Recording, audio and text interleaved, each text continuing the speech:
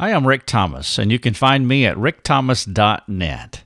One of the many resources we provide to the body of Christ is our long-distance education course called our Mastermind Training, where we equip an individual to become an experienced discipler. Some of our students have gone on to become formalized biblical counselors. You can learn more about our Mastermind course at rickthomas.net/education and the number 1. Part of the students' training is to work through case studies. There are 48 of them altogether in our program. In this podcast, I'm going to share one of these case studies with you, which consists of a counseling scenario plus a few questions that the student has to answer. You're welcome to use our case studies personally or in small group settings. Today's case study is past sex thoughts in current marriage. Biff comes to you for counseling. He is a member of your church and recently married Mabel. Her family has been members of your church all their lives.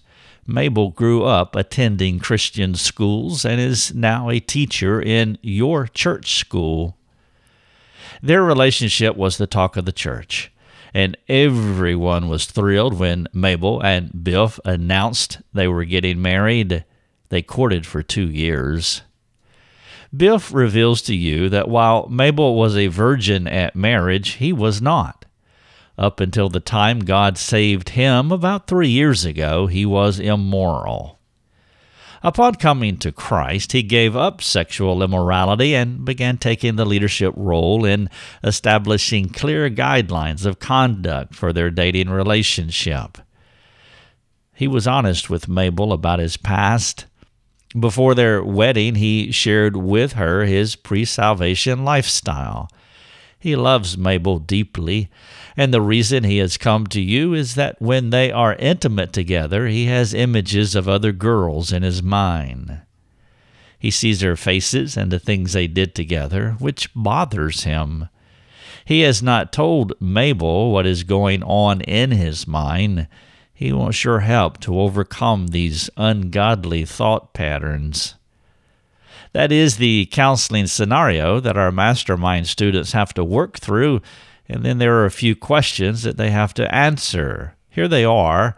Number 1, is Biff obligated to talk to Mabel about his thought life? Why or why not?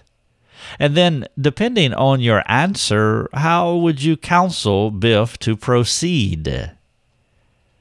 Question number 2.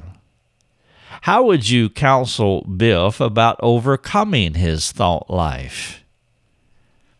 And then the last question, number 3, is how would you counsel Mabel? You can find this case study on our website, rickthomas.net. The title of it is Past Sex Thoughts in Current Marriage. You're welcome to use it personally. You're welcome to use it in your small group training. If we can serve you in any way, or if you would like to learn more about our mastermind training, please go to rickthomas.net. And you can find the training information at rickthomas.net/education and the number 1. Thank you for listening to this case study.